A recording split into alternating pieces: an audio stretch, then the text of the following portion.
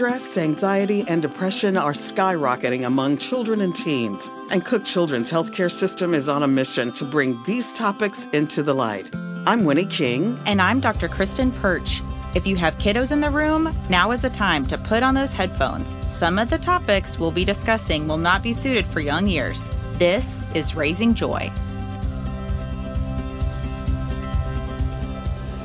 Hello, everyone. Hello. Welcome back to Raising Joy, the podcast.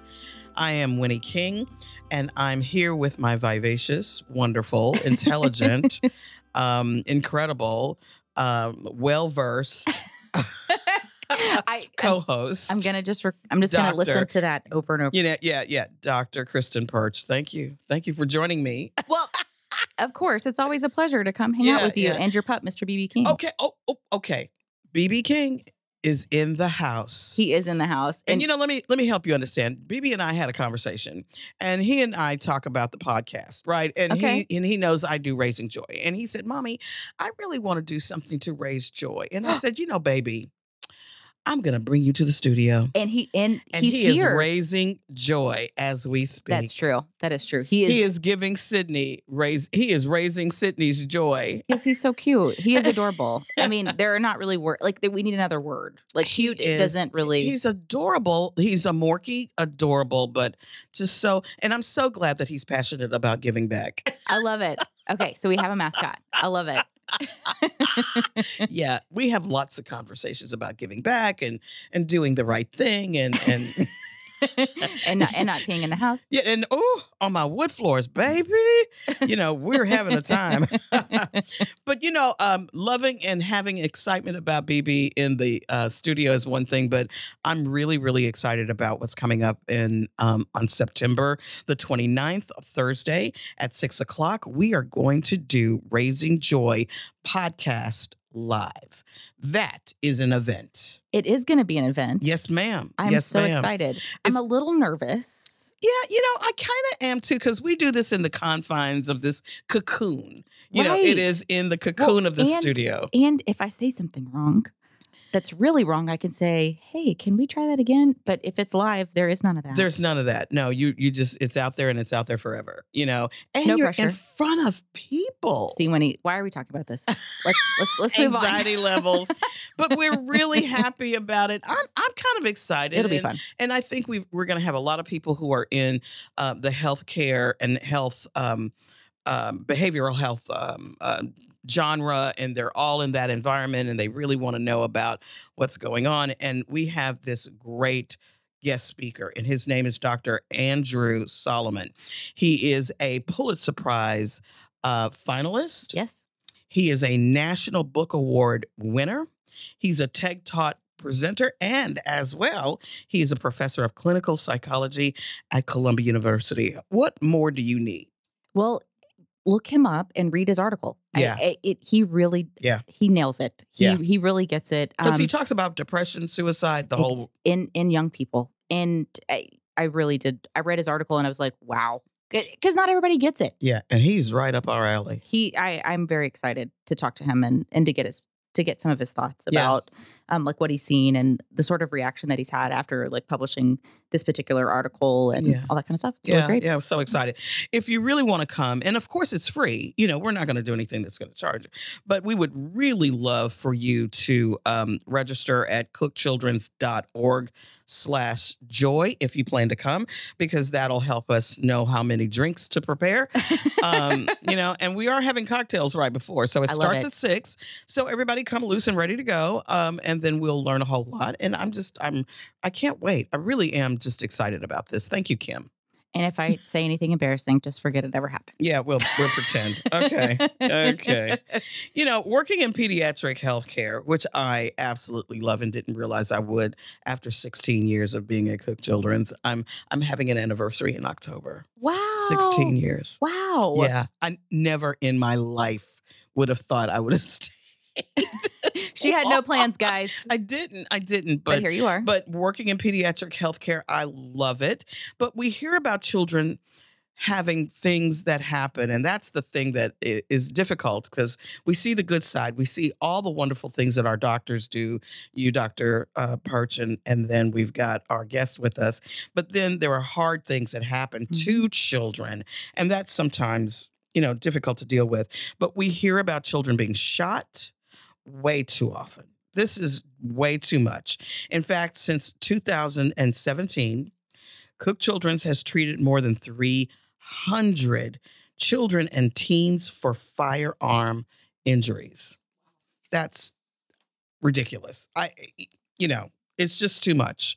So we've got to do something about keeping firearms safe and making sure that the children don't get their hands on it. Mom and Dad, don't put that thing on the coffee table. Oh, yes. We've got to figure out how to put this back. But with us, you're gonna introduce. So today we are joined by Dr. Daniel Guzman. He is a passionate advocate for gun safety. He's also an emergency room physician at Cook Children's Hospital and is the medical director for Aim for Safety program. Welcome to Raising Joy.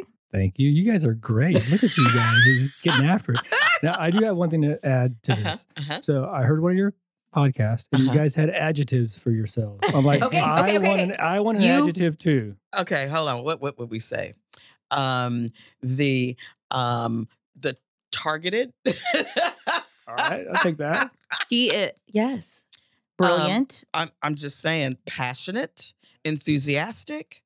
Warrior for child safety. Yes. Maybe. Yes. I like put all it on your CV. I'm going to put it on my CV, actually. Yeah, we got it. Now, my children would probably say grumpy. Yeah. Like grumpy. My wife would be like, lazy. Yeah, no. We don't know anything about that. I like you guys. I'm going to stay around for a while. Yeah, this is good. But you know what? I remember, Dr. Guzman, several years ago when you had this thought in your head about Aim for Safety.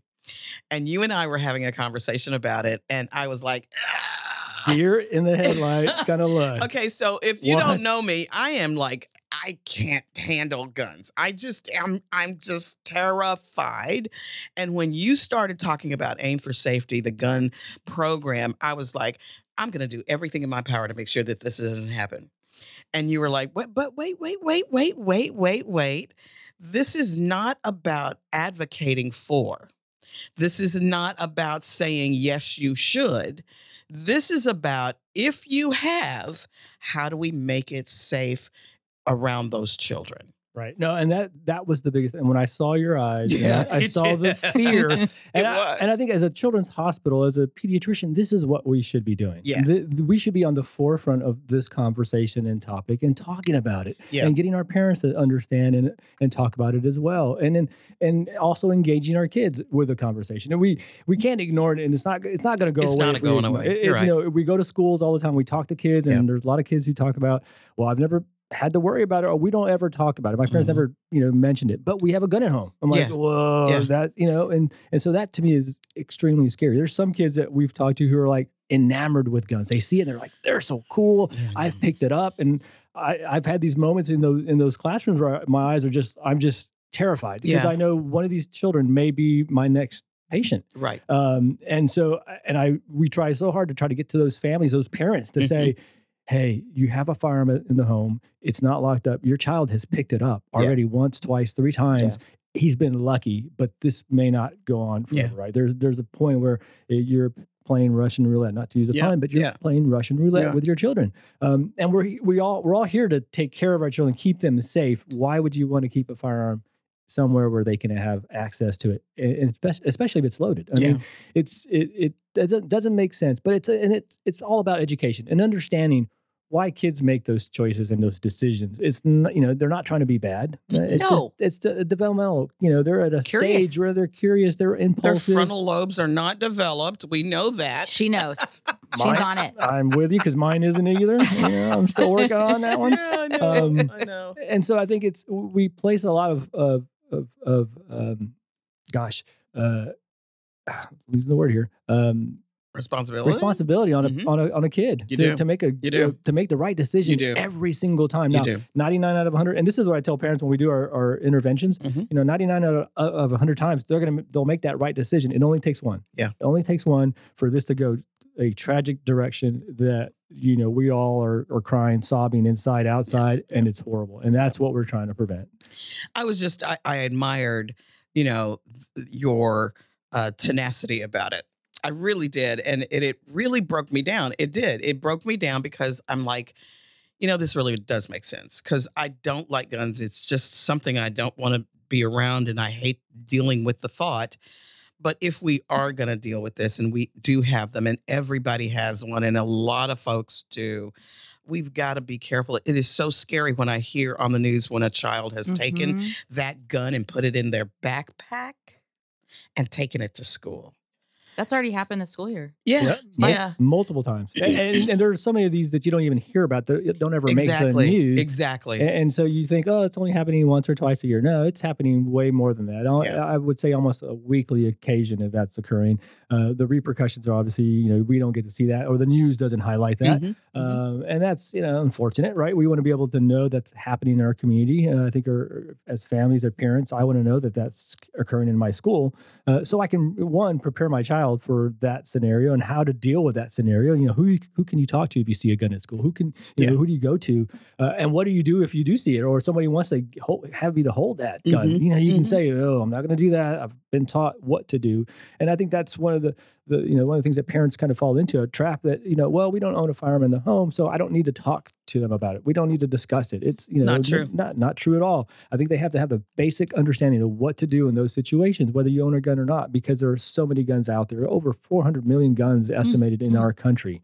And that's a lot of firearms. And even though you don't have one in your home, your child can go to someone's home who does have one. Exactly. I mean, whether it's, and a lot of the scenarios that we see are they go to a relative's house, whether it's grandmother's house or aunt's house, or they get into somebody's car. I mean, guns are, obviously there's 400 million. They're going to be not just in the homes, they're going to be in our cars as well. Right. And so we have to be aware that that's another place that our kids may run into a firearm. So setting up those scenarios and talking about it, not the, put the fear of God into them, but just to understand, all right, if you come up against this scenario, what are you going to do? How are you going to handle it? But knowing as a parent, I shouldn't rely on my kid to make that responsible choice every single time. It's my responsibility as a gun owner to put those guns away, store them properly, and the gold standard is, you separate the ammunition from the gun and you store them both separately in a lockbox. That's the gold standard. Now, I know that's not going to happen, and you got to meet people where they're at. And we're not here to tell someone that you shouldn't own a gun, but we want you to be safer with a gun. I mean, so if you're gonna have a firearm in the home, then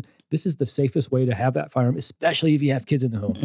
And if you don't have kids, still have to think about who's coming over, what's going on. If they're in my car, if I pick up, whoever and they have kids, gosh, if you just have it sitting in the side pocket, anybody can access that. And then that goes into the bigger conversation that we only touch on unintentional, injuries, but there's the suicide part. There's the, unauthorized access, and these guns get out in the community, because they're stolen from cars or from homes because they're not locked up. And so there's a larger, conversation that we can be having. And I think our program can probably move towards as well, because I think we've grown enough in the last 4 or 5 years to be able to have those conversations as well. And we're seeing those injuries anyway. I mean, it's not like, we're immune just because we're in Tarrant County and Fort Worth. They're still happening around us. They are. I need you to tell people that you are walking the walk, because you are a gun. You are a gun owner. So 2 or 3. Yeah. A couple. I maybe 10, 20. I mean, 30, 40, 50. I don't know. So I grew up in Texas. I've grown up with firearms all my life. And I've been shooting since I was 6, 7, 8. And so they're part of who I am, just growing up in Texas and in my family and hunting. And then we still hunt now. And so I do own firearms. I think, they're not a bad thing. It's not a bad tool. It's just in the wrong hands. Obviously they can cause bad things to happen, or in inexperienced hands, they can definitely cause harm. But I own firearms at home. I have 3 children, all from the ages of 12 to 8, and I work in an ER in a place where I see these injuries. So I see all that come together, so I feel I can give the advice. Yes, I'm a pediatrician and I'm a doctor, but it doesn't. That's only one part of who I am. There's another part that I am a gun owner. I'm a gun enthusiast as well, and so I need to I understand. There's a certain responsibility that comes with that. And I think the average gun owner is a responsible gun owning person. Yeah. Okay. And so it's just understanding that there's some traps there, if you do have kids. And I think it's when I first started buying my own guns and having my own guns, I didn't have kids. I didn't have to worry about where they were at, how they were stored. They were just in my house. Still not the right thing, but I've matured over time. And I had kids. And then I realized quickly, as you go from 1 to 2 to 3, and as they go from crawling to walking to exploring and climbing everything, you're like, oh man, my risk level has just shot up tremendously. Now I got to be responsible and understand what I need to do, which is I need to put them away. I need to find the safe place for them, which is a lockbox or a safe. That's the only acceptable place for a firearm if you have children. Yeah. I agree. So I'm a Texas gal as well. I grew up. My dad and my brother hunted like every weekend during deer season. I mean, and it is a lovely activity for them. I mean, they would not. They would. Well, I was gonna say they would not like it for me to describe it. Well, I guess the bonding part is what I would say is not. I know she's like lovely. You're right, and then that harkens back to like the deer. Okay. Forget I said lovely. Okay, there is something lovely about it, though. I mean, the bond, the emotional bond. Yes. Okay. I'll take that. That everything else. Okay. So, well, if Kroger's wasn't there, how would you survive? Winnie? Okay. I'd be lovely. You'd be lovely. Shooting deer. But the good news is Kroger, Albertsons, it exists. Sprouts. I know. I think I would just Whole starve. Food. I think I may have to starve. I don't know. Aldi, they're all there. Okay, yes. Anyway. So I grew up and my dad cleaning his guns. It never, it was just like you just grew up in it. And so it never really registered to me as anything abnormal.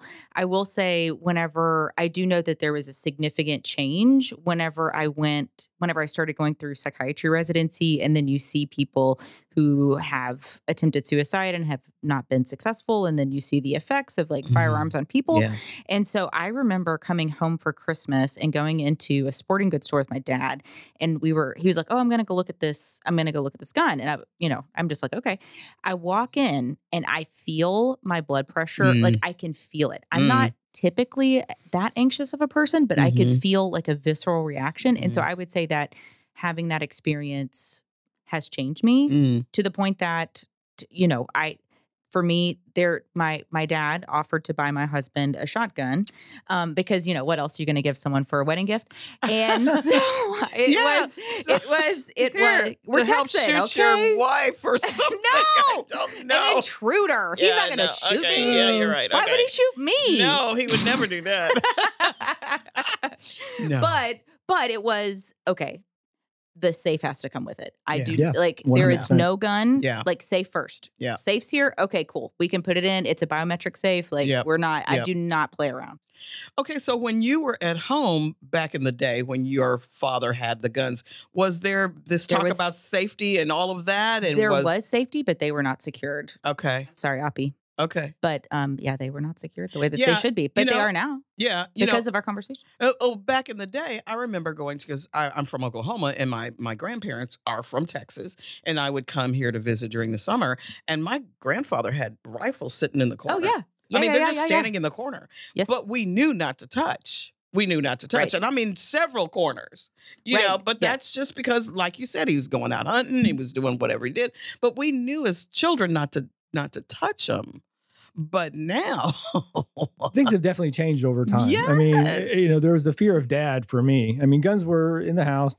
I've never had the talk about don't ever touch the guns. That you're going to hurt yourself. That never occurred in our household. They never. The talk was. It was just didn't either. You knew. You just knew. You just knew. And you just knew that you weren't gonna. Now, I will be honest. Did I go in there and touch those guns and yes, kind of look? Yes, I did. I mean, little boys are different. Yes, and that's what I tell parents now. Though, is that even then the fear of dad that I was gonna pay dearly if I was caught. I still went in there and did it. Yeah, I'm like, I tell parents, don't expect your kids to just do what you say every single time. They're they're trying to find some independence or doing things, and they're curious, impulsive, and they're curious. They're gonna find them, and they know where they're at already in the home.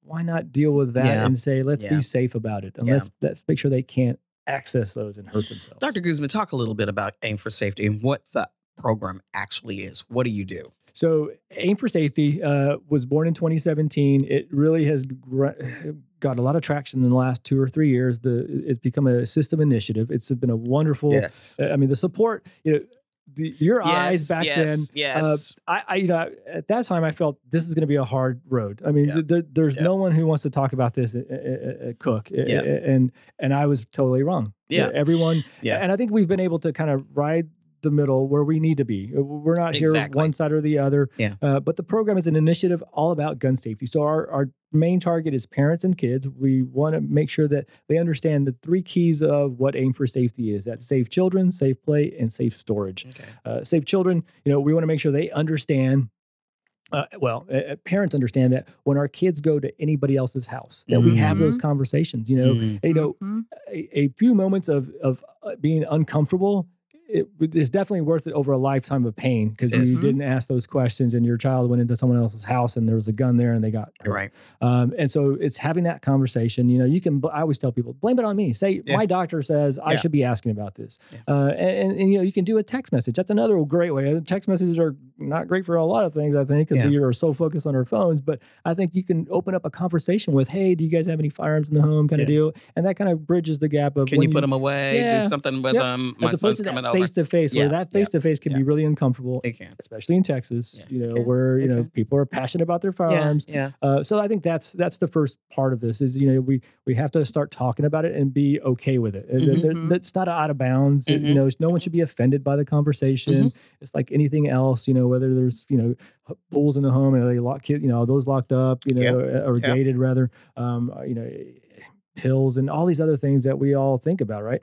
So that's the first part. The second part is our kids have to know what to do in that situation. So, stop, don't touch, run away and tell somebody are the key parts that we teach our kids. You don't have to know anything else other than don't ever touch it. You run out of the room and you go tell somebody and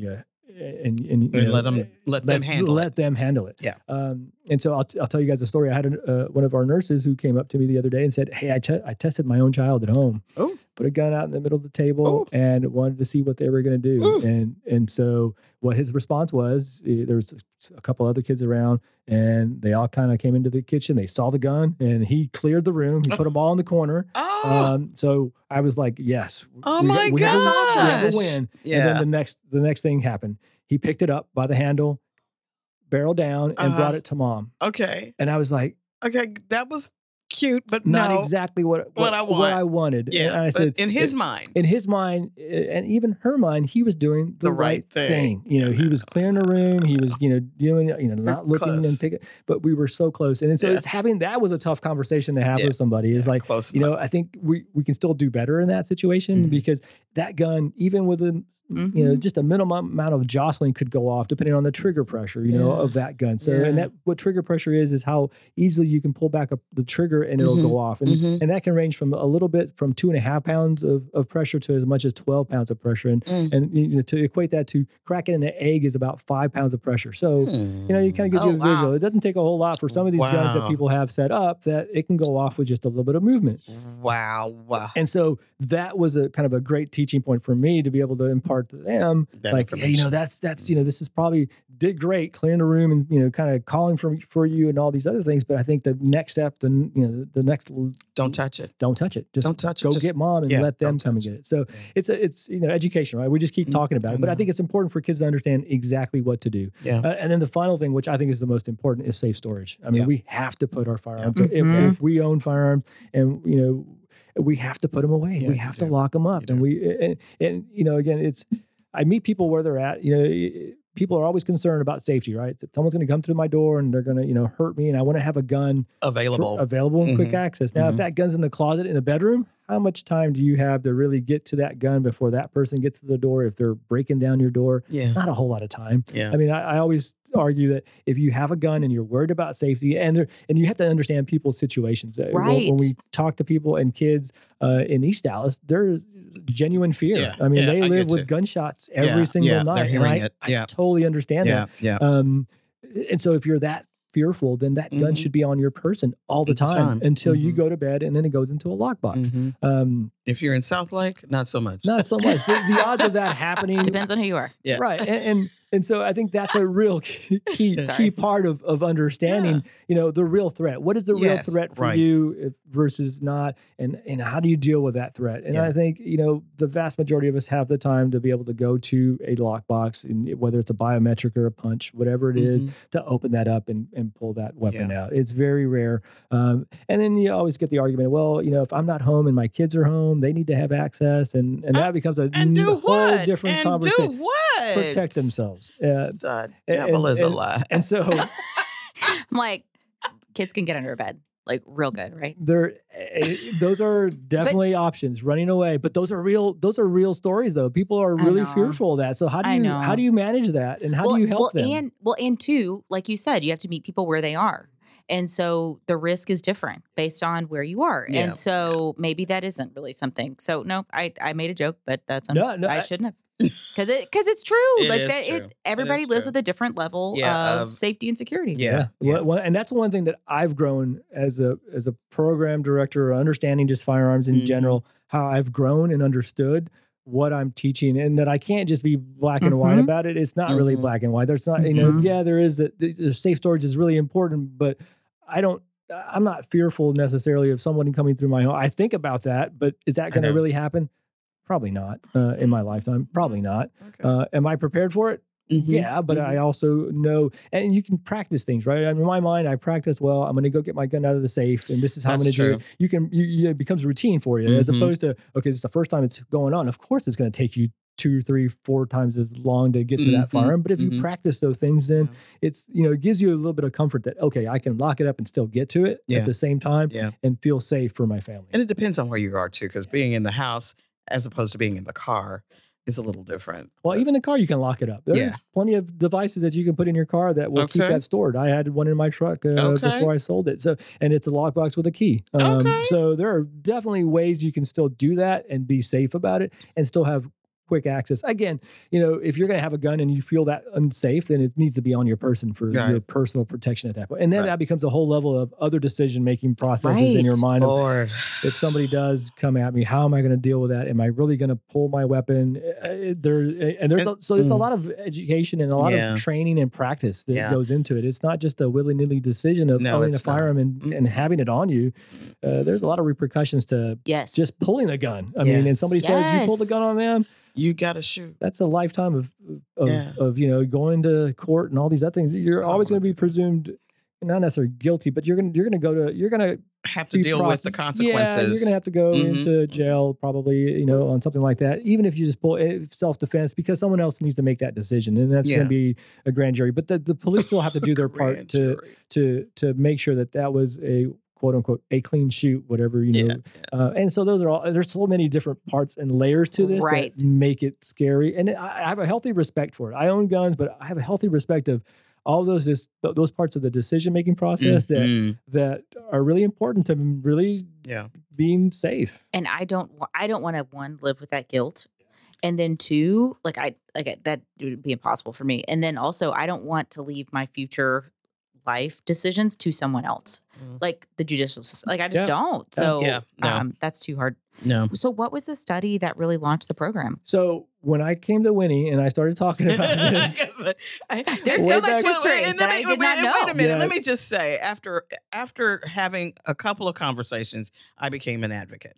Let me just say that. I wasn't at first, but after a couple of conversations where I really did understand the target. Okay. Yeah, and I think, and everyone, I expected that. I expected that there needed to be multiple conversations with different people to understand the perspective that I brought and why I was doing this. It was bigger than, it was bigger than just one side or the other. It was about what I was seeing in the ER. Exactly. And that was disturbing to me. And that was heartbreaking to me. And we still see it. And it's still heartbreaking. You sit there and you're going, oh my gosh, this is so preventable. We still have work to do. But one way that I thought would be a great way, and then we already know this, that is for parents to see their kids in action. Let's put them to the test. If so many parents, and I may fall into that category at some point as well, that I feel like, well, my kids, they know what I do. I'm the gun guy. They know that they'll never touch a gun, but I can't rely on that to be always the case.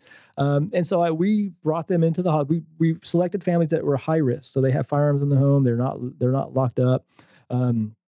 And we put them in a room and we let parents see from another room what was going on live. And so the kids didn't know they were being tested. There was 3 firearms in the room with some toys and other things in the room. And we just see what they do. Now, obviously, these were not loaded.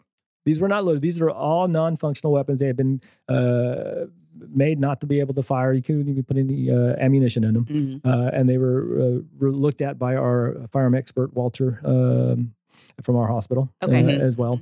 And so none of these could fire. Can you tell my anxiety by this? Yeah. Like, this is my psychiatrist's anxiety about firearms coming out. I'm like, surely.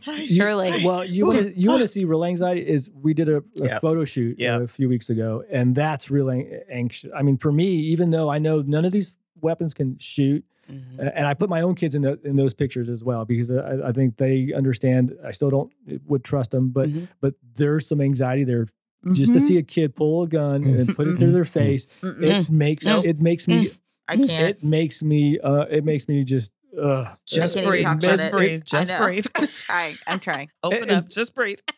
I'm doing it. And so that study was to show parents in a non-lethal way what could happen. It was a do-over. So this is an opportunity to bring you guys in, let your kids do what they do, and see what happens. Let the chips fall where they may. And hopefully that was enough of a stimulus to say, gosh, we need to do something different. I thought my kids would be better. Exactly. I thought that they would walk away. And and some parents thought it was a win because they picked it up, but they didn't look down the barrel, or and again, nope.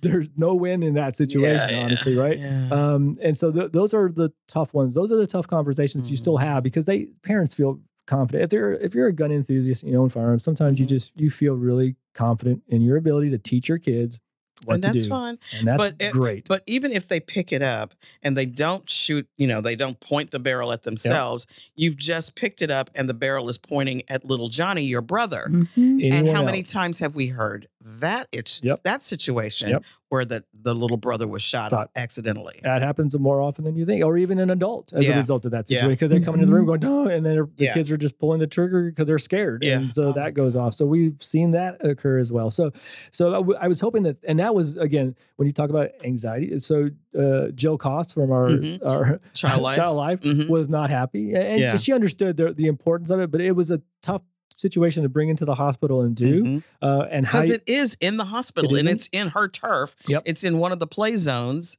and you have cameras set up in the room, and the parents are on the other side of the glass, and they get to see exactly how these kids interact. And it is, I've seen the video. It's like, it's chilling. I mean, but 94% of the kids didn't do the right thing, quote unquote. They either picked up the gun, they touched it, they moved it, or they didn't tell someone. And again, those are all what we preach and what we teach. Don't you stop, you don't touch, you tell someone, you get away. And none of them, 94% didn't do it. So and so that was kind of led into a larger study that we're doing now with the kids ages 4 to 12. To continue that same work, to kind of have hopefully in the end, a really good study that shows that, yes, this is a good intervention, a good way to show parents how important it is. And then this is enough to get them to go out and buy a safe or do something different with their storage practice. And I love the fact that this is not political. This is not political at all. This is not about, yes, your Second Amendment and we ought to. It has nothing to do with that. It is all about the safety of your child, your family, the people around you, the people who come over to your house. All of that is just what we want to really do. Make sure that these people are safe. Everybody's safe. Yeah, absolutely. Yeah. My son wants me so badly because he's taking me to shoot. And I'm like, Lord, have mercy. When he's not ready. Father in heaven, I don't want to do this. So I've gone, and he's really trying to get me to buy. And I'm like, no. That's why you have a dog. Yeah. Not a very big dog, though. A 3-pound Yorkie. Yeah. Morkie. The bad guy, yeah, quote unquote bad guy, would be distracted by how cute he is. Yeah, so you're good. Yeah. You're absolutely good. Yeah. And I get it. I do get it. And I don't I don't fault anybody for having it, but it is just not something that I can handle. I just can't. It's just being comfortable with it. I mean, it's practice and training is what it comes down to. I mean, and so I don't want to alienate the, the gun enthusiast in any of this, because I think they are responsible people. Yes, they are. They know the right things to do. It's just a matter of putting it. It is a little unsettling though when you go into Home Depot and there's somebody packing. That's true. It's a little unsettling. So, it just is. Like, do you have to? Really? It's a statement is what that is. I mean, can we just write something on Facebook and make a statement? Why do we have to wear it in the store? In the middle of the pandemic, I went into Walmart one day and there was one guy who was carrying a gun. You could see it, and he didn't have a mask. I think it's testing. He had a gun, but no mask. Exactly. So I think he's going to shoot the COVID. Well, sorry guys. Good luck getting that one. Oh my God! But I think people like to test that. I think it's showing their Second Amendment rights. That's fine. But is it? We could argue all day. Is it the right thing to do? Is it smart to do? It's just scary. It's unsettling. I think in my case, I would like to be the person who you don't know has a gun, and that's fine. If you have it and I don't know it, I'm happy. But baby, when you all, it's just right here on the hip, and you're like, "Jeez, oh, Pete, where do you live?" Right. Texas is where he lives. Yeah, I know. I'm sorry. Why are you so passionate about this? Great question, right? That is a great question. Okay. I think is because it's dear to my heart as well. I mean, you are passionate. Because nobody can say you're not. No one can say that. I can say I'm lazy and grumpy sometimes and overworked or whatever you want to call me. And we appreciate that. But the firearm thing, I am really. I think it's because I do own firearms, and so it's a part of who I am as well. But what I see in the ER, you can't unsee. Exactly. And that's the part that really hurts. And it hurts all of us in the ER, all the staff who have to go through that over and over and over to, you start off with these emotions. You're so upset. You're mad. You're like, why is this happening? Why could you have done this? And then it goes into just sorrow and sadness and your heart's just breaking. And there's many a times that after doing something like that and trying to revive a child from a gunshot, when and sometimes that'll happen early in your shift, and I'm a wreck for the rest of my shift. You can't function. You can't, it just plays over in your head. And a lot of it is, I see my own kids there. I mean, you kind of, you're like, man, my kids are all the same ages as, what we see sometimes. And that hurts. And it's, this is, for me, it's like, this shouldn't happen. It's preventable. 100%, they are preventable. I mean, a kid should not be able to find a gun and shoot himself ever. I mean, that should not ever be an issue in our society. It is. And so this is why we're here talking about it.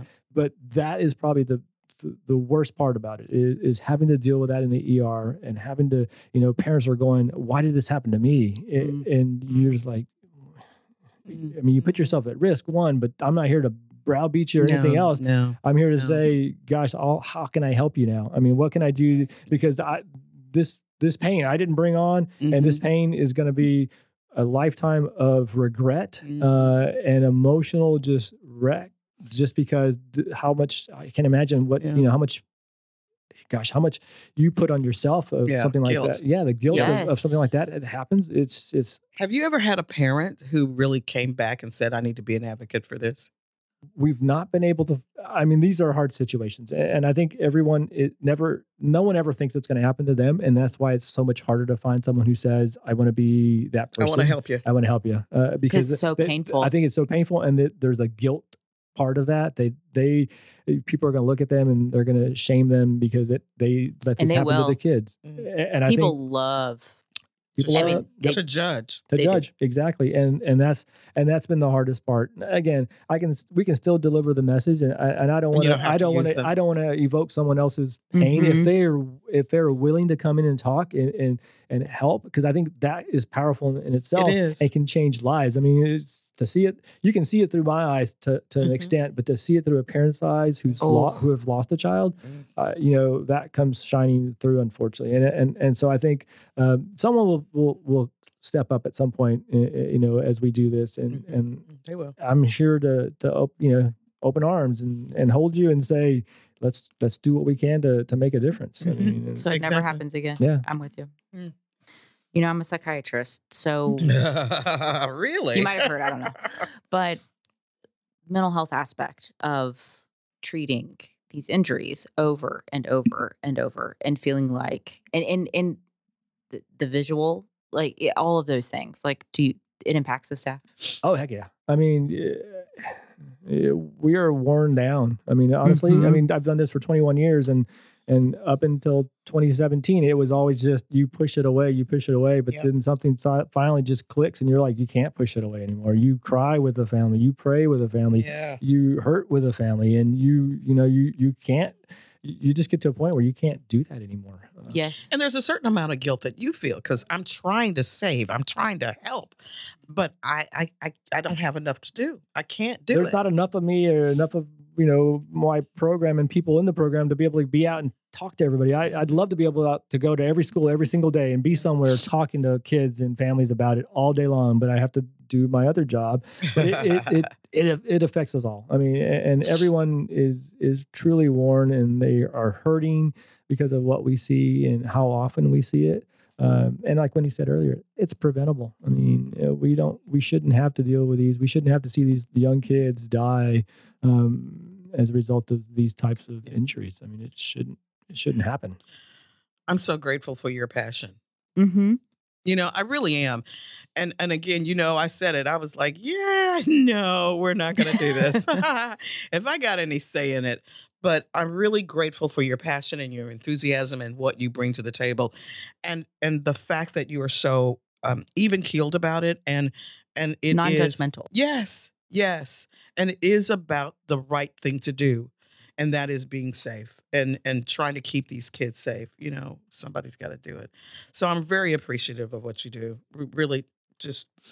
Even though I was scared, but it turned out well. It has turned out well, and it's turning out well because it's growing and it's things are happening. I mean, we're doing so many different things. We're into the schools, and that's always been a hard place to navigate. Yeah. And there's so much fear from, we're talking about guns in the schools, and we can't do that. And I think we're in a place where we've seen enough tragedy in our lives and enough school shootings and enough of all of this that I think it's a welcome thing that somebody wants to come and talk about how can we be safe and what can we do. And this is something we can do. And this is one of those things we can do. I mean, and I think it's a big engagement with not only schools, but those gun shop owners as well. And turning the tide of, hey, if you're going to sell a gun, let's sell some safety stuff with it. We all get a cable lock when you buy a gun, but let's start to push that as well.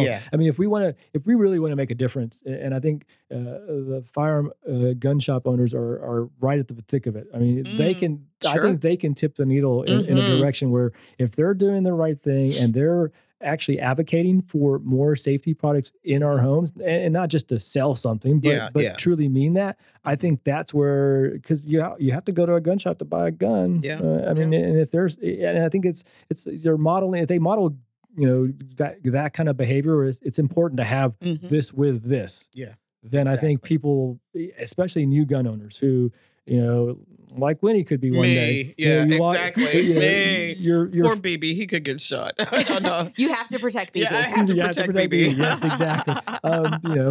But I think that's really important. I mean, I think that's the next step. That's the next level of where, I think the gun enthusiast and the gun owner feels targeted, but I think they're not the problem. They're the answer. They are. I think that's exactly it. That's the answer right there. Yes. And that's where we need to help and focus and kind of move that conversation. And if they accept that and they want to do, they're like, I think that makes sense. And they don't feel like they're being infringed upon and their 2A rights being taken away and they're a part of the solution as opposed to they're the problem. Yeah. I think and to me, it just makes sense. It just does. And I think people are more receptive to that than all the other stuff that's out there right now that's playing. Dr. Guzman, thank you so much for joining us today. This has been a great conversation. It has. Thank you, guys. I appreciate it. I feel good. You do. Okay, good. Well, I'm happy with my passionate adjective as well. Yeah. Yes, warrior. Don't forget that one. Yes. Oh my gosh. So thank you so much for coming on. And to our listeners, thank you for supporting Raising Joy. And please take a moment to rate, review, and subscribe and tell your friends about us. Until next time, just breathe. Open up. You matter.